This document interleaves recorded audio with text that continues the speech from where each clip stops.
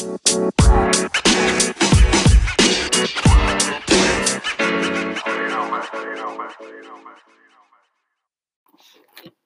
name is Daniel Sowa. It is January 23rd, and this podcast is on the Great Depression.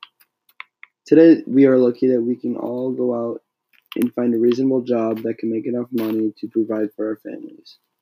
It hasn't always been like this, though. Back in 1929, the stock market crashed, causing chaos all over America. This lasted 10 years. The Great Depression was a time of starvation and survival. Sales everywhere decreased and workers were laid off and led to increased employment. Over 15 million people lost their jobs. This wasn't good at all for any American. Using credit and installment plans hurt people and left them with little to no money to purchase things. Let's take a quick break, and I will be back with you in just a minute. Hello, we are back from the break.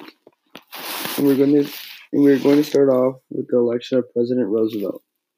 Roosevelt took immediate action to address the country's economic low, first announcing a 4-day bank holiday. Therefore, all banks would close so that Congress could pass legislation and reopen those banks. Roosevelt presented the New Deal and helped America start to recover slowly.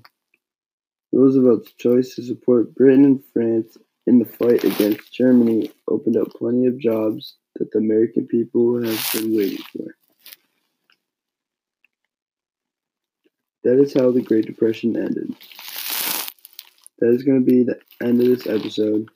I hope you all enjoyed and have a wonderful day.